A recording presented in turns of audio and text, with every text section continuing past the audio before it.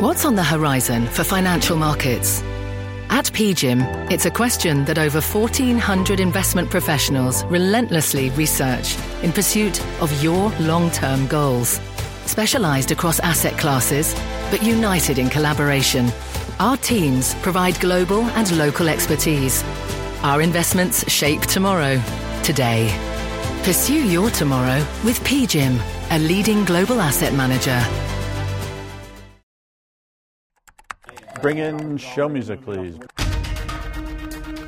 This is Squawk Pod. I'm CNBC producer Katie Kramer. Today on our podcast, 10 years of Tim Cook. In a decade as CEO, Apple's stock up 1,200%. Tech watcher Tony Saganaki. When Tim Cook took over, that was the real question. In a post-Steve Jobs era, can Apple continue to enjoy success? The numbers have been tremendous. And vaccine mandates. They're all over, and they're all different. Former EY CEO Mark Weinberger. Everybody who comes in and says an employer should absolutely not mandate because it's our right not to have to get it doesn't understand the risks and nuances. Every business is different. Even the mandates that you're talking about are different. Those stories today. But first, Johnson & Johnson is out with some promising news about its COVID vaccine booster. House Democrats compromise for Biden's economic agenda. And meme stock mania, it's back. Is it Mimi? It's meme. I like Mimi because it's all about me. If it ever left. It's Wednesday, August 25th, 2021. Just one more day till National Dog Day. Squawk Pod begins right now. Good morning. Welcome to Squawk Box here on CNBC. I'm Melissa Lee along with Joe Kernan, who barked. That was not a real dog. Who barked like a dog. Sounded just like a dog. Barked like a dog. Becky and Andrew are off today. Shares of GameStop soared yesterday as some retail investors came back in full force despite an otherwise quiet market. The stock closing 27% higher with no obvious catalyst. During the trading session, it rose as much as 36.5% on heavy volume. More than 14 million shares changed hands, 7 times more than the 30-day average. Other meme stocks also popped. AMC Entertainment jumping 20%. Clover Health climbed nearly 10%.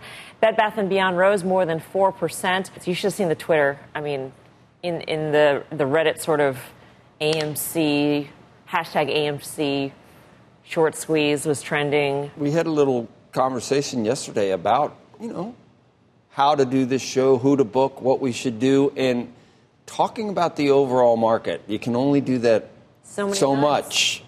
And I think maybe there's traders around that are like, playing this overall market. Yeah, let's go back to those meme stocks. I really think that might be it. It's like, let's find something somewhere that gets our blood running a little bit, because there's nothing, we hit a new high every day, it seems like, but it's tough to attribute it to anything, right? Whether it's Delta, whether it's, Jackson Hole, whatever you want to talk about. But I think it's boredom. And it's August, so it doesn't take much to get these things started.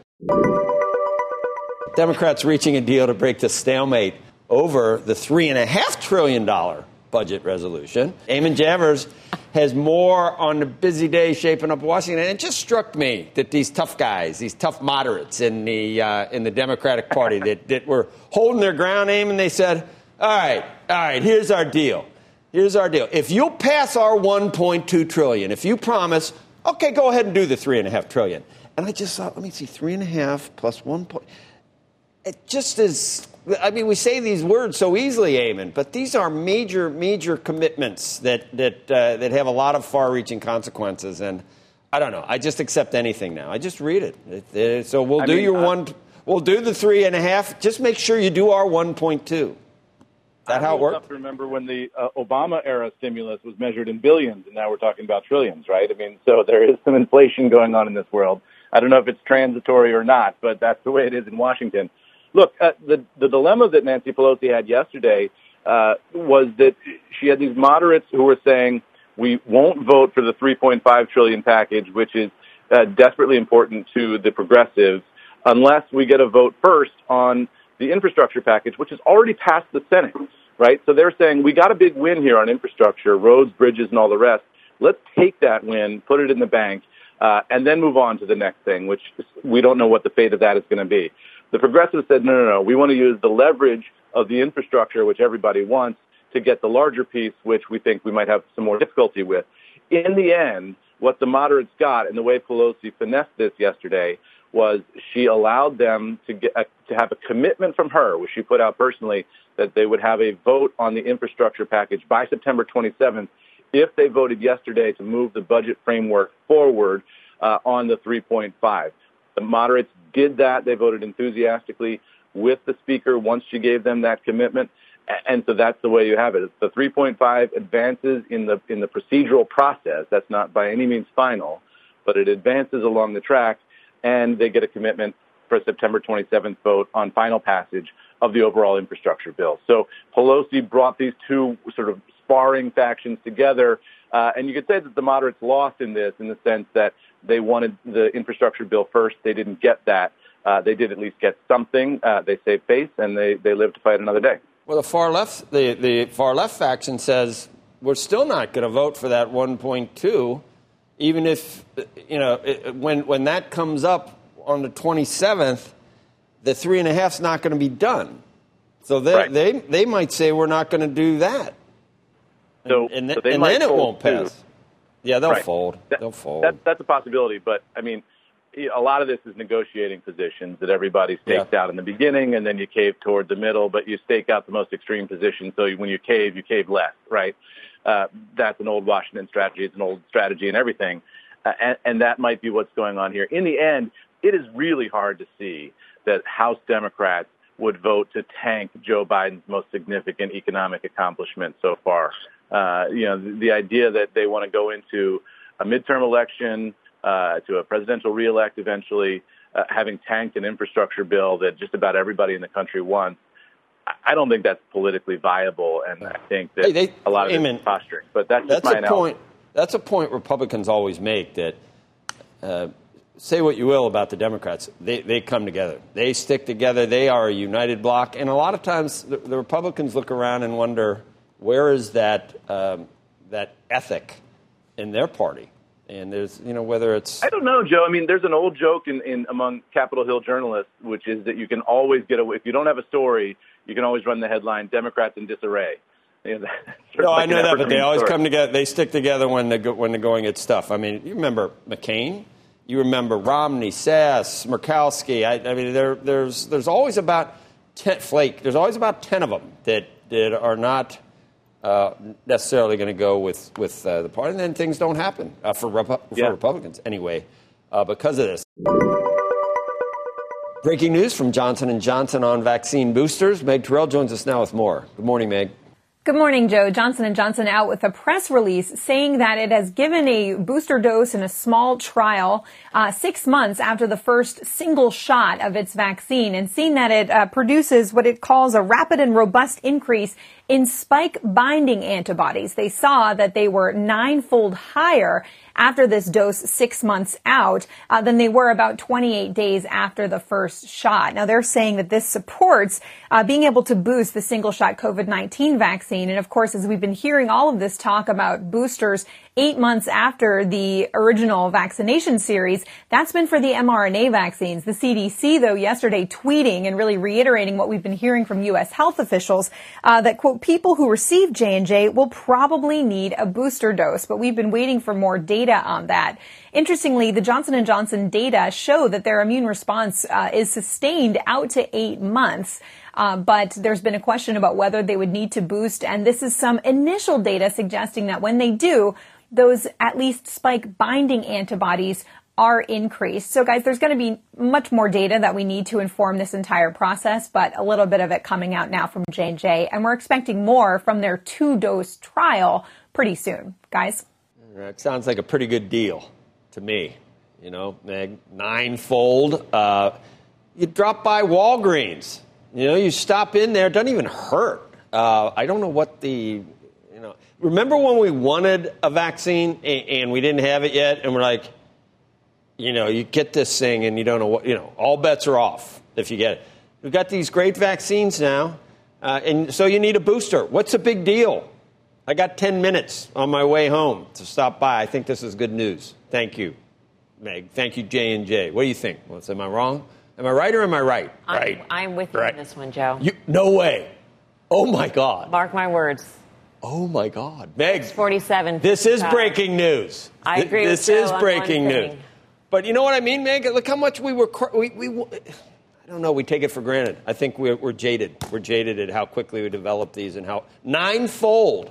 Meg's just Yeah, the boosters will likely help. I mean, Joe, I think the whole idea here is we've been in a pandemic. And so we've been taking these vaccines and trying to get as much protection as we can, as fast as we can. And what it might turn out is that we should space the doses out farther, 6 months or a year, the way a lot of other vaccines are initially dosed. And that's what we'll end up finding. But because we've been in a pandemic and we needed as much protection as we could get as soon as we could get, we got all the doses at the beginning, or at least for the 2-shot vaccines. And now we're talking about boosting. But this will change as we get out of the pandemic phase. And as you've been pointing out, we need to take the vaccines and need more people to take them in order to get out of the pandemic phase. Although with full FDA approval, Meg, of the Pfizer vaccine, now it is possible to use that for off-label purposes, which could include using it as a booster, correct? So, I mean, we will probably hear about more and more people getting boosters now compared to before. You know, it's really interesting, Mel. Typically when something has full approval, doctors do have discretion to use things off-label, but the CDC and the FDA really warned about that in this situation because these vaccines are under some special handling with the CDC. They said there could be sanctions for doctors that use them off-label. This was particularly in questions about using them for kids under 12 for whom they're not authorized at all. We already know a lot of folks have gone out and gotten booster doses. I think the CDC said about 1 million people had done that. And it is under emergency use authorization for people who are immunocompromised. But they are trying to wait until it goes through the regulatory process, the FDA and the CDC, for everybody to be able to go out and get their boosters 8 months out. So much just hand-wringing and gnashing of teeth about that. That's all we talk about, our vaccine hesitancy and everything else. It's confounding at times to me versus the prospect of hospitalization, serious illness, and, COVID-19. So it's just weird, Meg. It's weird. When I heard ninefold, if I had gotten J&J, like I said, if I had gotten J&J and someone said, well, we can do ninefold higher antibodies if you stop by Walgreens on your way home, I don't understand what all the trepidation, and it's kind of a lunatic fringe, isn't it? I probably shouldn't say. You know what? I'm not going to say that. I'm not going to say that. You just not going to do it. You just said it, but yeah, no, it's the egg is already cracked instead of the horse. Toothpaste is out of the tube. Okay, Meg, thank you. Just was going to mention, Ned Ryerson, just to continue with your pop culture movie education. Someone noticed that. Am I right? Right. That Groundhog Day. Okay. Groundhog Day. Noted. Next on Squawk Pod, can your boss mandate the COVID-19 vaccine? Getting into the risks with Mark Weinberger, former CEO of consulting firm EY. Over half the employees polled want to have a mandate. But remember, 30% or more absolutely do not want to mandate it under any circumstance. And Joe, the issue is, even if you want a mandate, which a lot of employers do, you can't afford to lose those employees.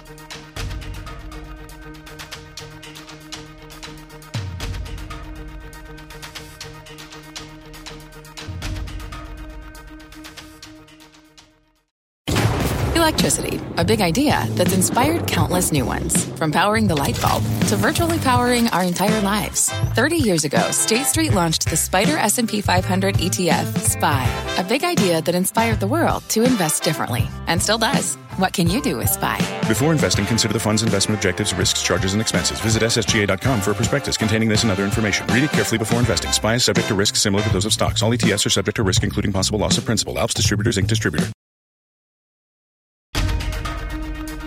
Stand by, Joe. In 3, This is Squawk 2, Pod. 1, his mic, cue. Good morning and welcome back to Squawk Box here on CNBC. I'm Joe Kernan along with Melissa Lee.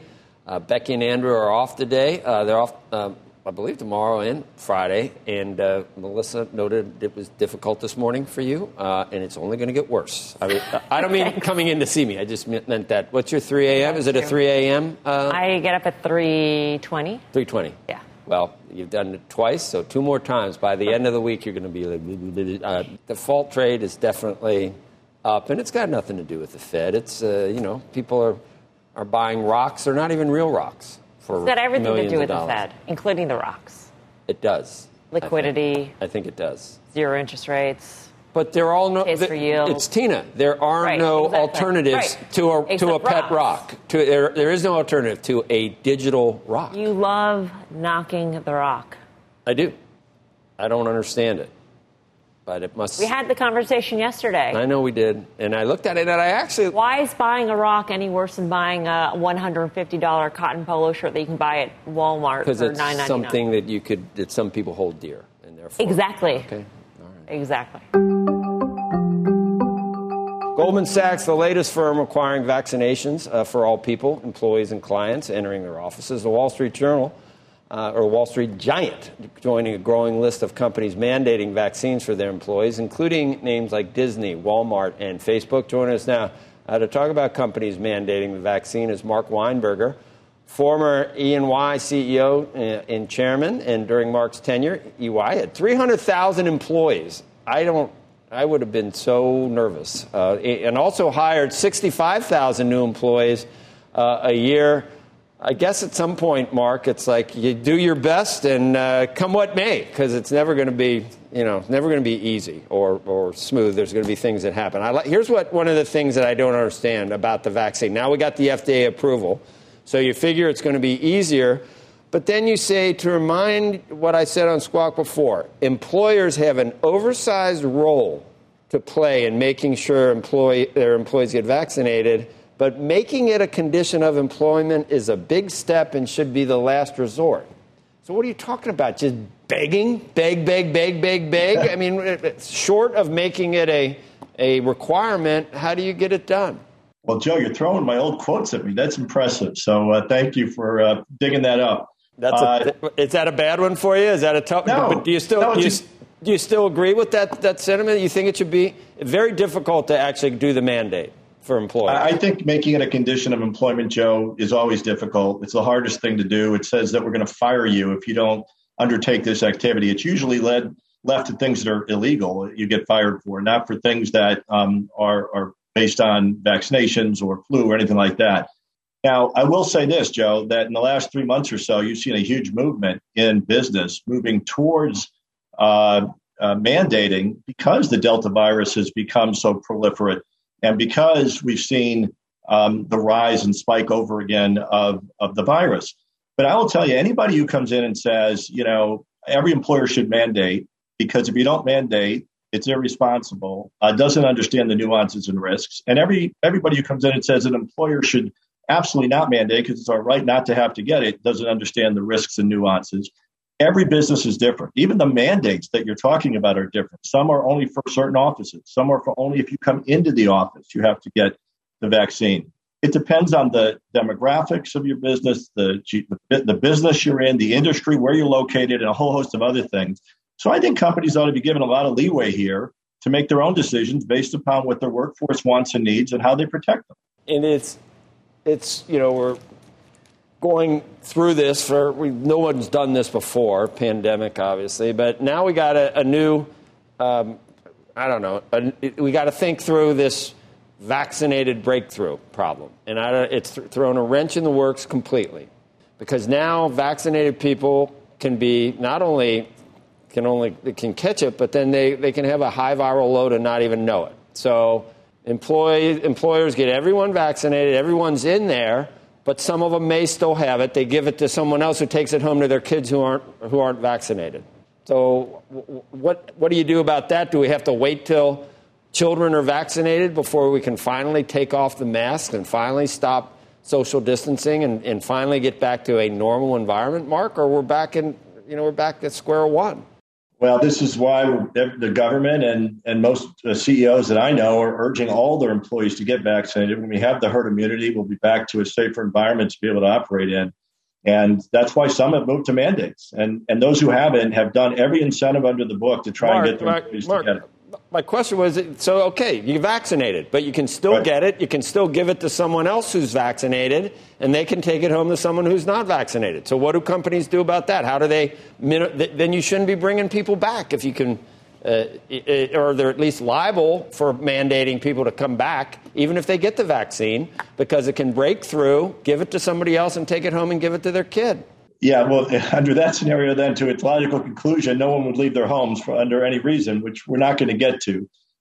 So, I mean, listen, it's every employer has to manage the risk, and there's going to be increased risk no matter what you do because of the environment we're in. And so they're looking at their workforce, who they serve, how to have their customers and the service providers that they provide service to safe and their employees safe. And I think what they're saying is, in most cases, we want a mandate. Over half the employees polled want to have a mandate. But remember, 30% or more absolutely do not want a mandate under any circumstance. And Joe, the issue is, even if you want a mandate, which a lot of employers do, you can't afford to lose those employees who are often at the lower end of the pay scale and the frontline workers who don't want to get the vaccine. So these employers, as we said at the outset of this hit, are in a very difficult situation and have to make the best decision they can based on the information they have. I mean, that's my next question, Mark, and that is, would we be in a different situation in terms of whether to mandate if the labor market were not so tight, if it were not so hard to find workers, if there wasn't labor shortages across industries? I mean, would it be a different story? Would employers have more power to say, you know what, I will just issue a mandate? It's certainly possible, Melissa. I mean, honestly, again, I think that it would be really great if they can just convince their employees why it's so important to them and their children and their friends and everybody else to get it. Doesn't seem to be working as fast as we would hope. So maybe that's the case. The issue, one, is not having enough workers, as you suggested, but also those workers who are most impacted are the ones who are most impacted economically by the whole pandemic situation. It's the lower income and frankly, the minorities who are least willing to get the vaccine. And so that would have a really disproportionate hit on not only the number of employees, but their diversity across the board. We've all through this pandemic tried to balance, being as safe as possible with not really, going so far overboard that what you're doing is actually worse than if you hadn't done it in the first place. And I wonder, right now with these breakthroughs and what we're talking about, even though maybe they're not as common and a lot of times you're not hospitalized, the worst case scenario is taken off from that. But do we go back to people that are vaccinated need to wear masks when they come back to the office? Is that what we need to do? Because here we are again, wearing masks and social distancing for double vaccinated people just to make sure that really rare occurrence doesn't happen? Well, to your point, Joe, I mean, I guess it depends on whether you're sitting right next to someone maybe, or you have your own office, or whether you're in a health industry or a food industry where you're working with the public. I think it's going to be fact sensitive as to whether or not you're going to have to wear a mask. But for sure, as long as we have this spike, we're going to be wearing masks in public places like airplanes and transportation and public transport longer than we want. Yeah, that's one of the problems, though, that people are like, oh, so I get vaxxed, but it doesn't really change anything for whether I need to be careful.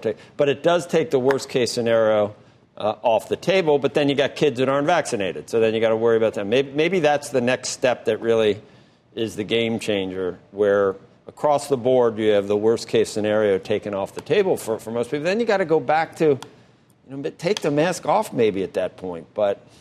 Well, we all want the masks off. There's no doubt about that. No one wants to wear those. But I think you're right. I mean, if this could get managed down to where you get maybe a flu-like symptom as opposed to going to the hospital, I think people would be willing to take more risk than still if you're at risk of dying or going to severe cardiac arrest. All right. I don't envy you I envy you because these aren't decisions you need to, you don't need to be quite as involved anymore. You can just come on Squawk Box, which is awesome for you and for us. Well, getting to talk to you is always great, Joe. I still love it. And the boards I'm on are active. J&J, big announcement today. So you still stay involved in the issues, but you're right. You don't have all the responsibility of leading, which is really hard. Is he sarcastic about that? Or? I think so. Was he? I think so. 50% sarcastic, or how much? No, I'm all true, Joe. I love talking to you. And Melissa, sarcastic. It's great to see you. I miss Becky and Andrew, but this is great. All right. Well, it was great talking to you too, Mark. Thanks, Joe. Have a good week. Still to come on Squawk Pod, it has been 10 years since Tim Cook took over as CEO of Apple, and things are just about as sweet as ever. Longtime Apple watcher and analyst Tony Saganaki joins us. the immediate near-term challenge is, after such a Herculean year where every business has really fired on all cylinders, what can Apple do in the near to medium term to continue to demonstrate its growth profile? We'll be right back. This podcast is supported by FedEx. Dear small and medium businesses, no one wants happy customers more than you do. That's why FedEx offers you picture proof of delivery, packageless and paperless returns, as well as weekend home delivery to 98% of the U.S. on Saturday and 50% on Sunday. See the FedEx service guide for delivery information. FedEx Ground service is also faster to more locations than UPS Ground. See what FedEx can do for your business. Absolutely, positively FedEx.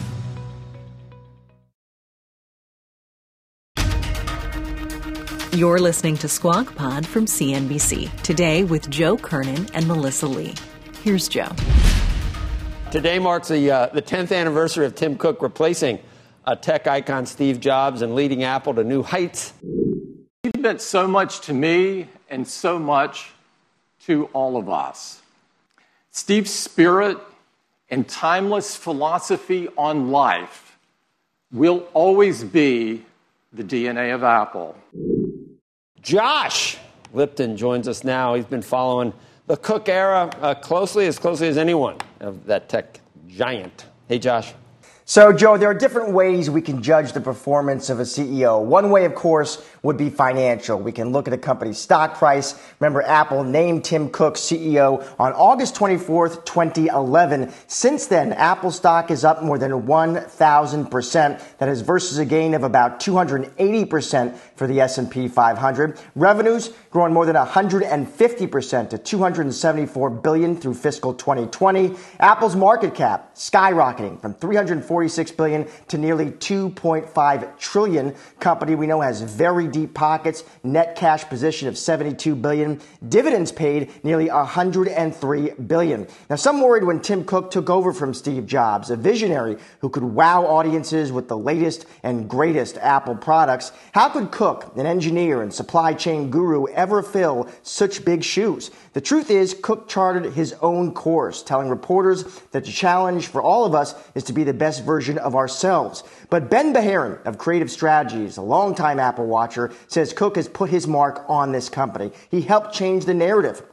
For a long time, he says Apple was thought of as a boom and bust story. Today, investors clearly consider it a strong, sustainable business. And Beharin says Cook proved he can launch new popular products as well, a watch, AirPods, and music, video, and other subscriptions. Now, Beharin says one big question investors are going to start asking in the next couple of years, who takes the baton from Tim Cook? Melissa, back to you.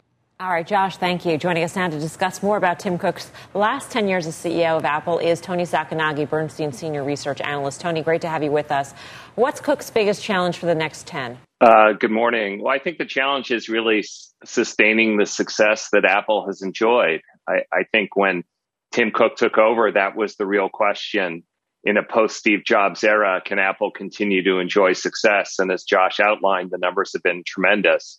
Apple's now a $350 billion revenue company, and that makes growth more challenging. Even prior to this year, in the previous 5 years, Apple grew 3% per year. This year is growing 35% per year. So the immediate near-term challenge is, after such a Herculean year where every business has really fired on all cylinders, what can Apple do in the near to medium term over the next 2 to 5 years to continue to demonstrate its growth profile?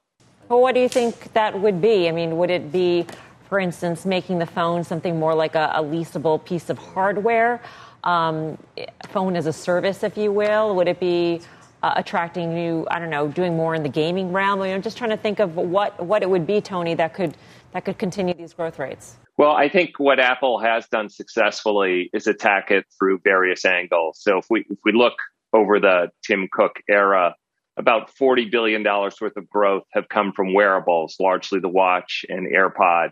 And there certainly could be more growth from new products, potentially some kind of headset or glasses in the VR space. I think the second area has been through services. So again, while Tim Cook has been CEO, services have gone from about $10 billion to $70 billion. So an increase of $60 billion in revenues. And the challenge there is to continue to introduce new services. They've obviously introduced Apple TV Plus. They've introduced Apple Pay, et cetera, et cetera. And the question is, can they continue to build on that? I think one of the areas we're most excited about is Apple's nascent advertising business, which is just a few billion today, but was a few billion at Amazon, 4 or 5 years ago, and today it's a $25 billion business. We think that's an opportunity for Apple. And then to continue to evolve the iPhone, which remains about half the company. And I think your suggestion, Melissa, about can the phone perhaps reinvent itself as a service going forward has always been a question among Apple watchers.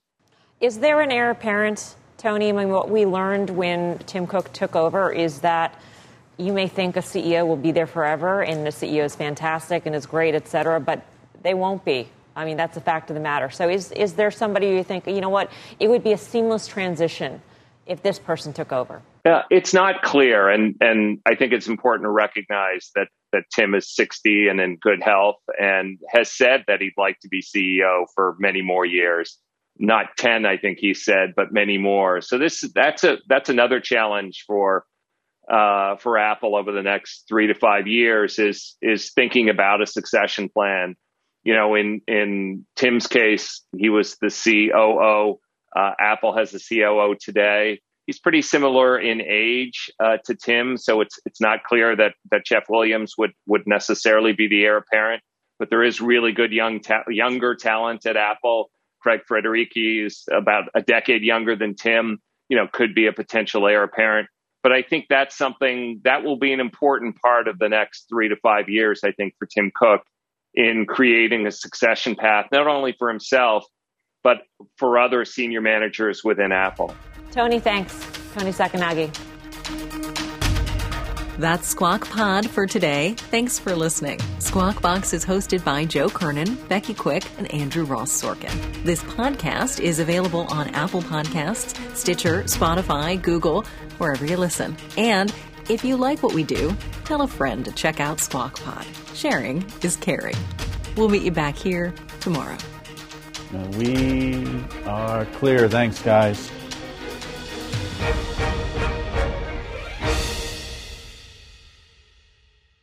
This podcast is supported by FedEx. Dear small and medium businesses, no one wants happy customers more than you do. So you need a business partner just like you. Like FedEx, who understands your passion for serving your customers because they have the same commitment towards you. That's why FedEx offers you picture proof of delivery, packageless and paperless returns, as well as weekend home delivery to 98% of the U.S. on Saturday and 50% on Sunday. See the FedEx service guide for delivery information. What's more, FedEx Ground is faster to more locations than UPS Ground. Trust FedEx for timely deliveries. See what FedEx can do for your business. Absolutely, positively FedEx.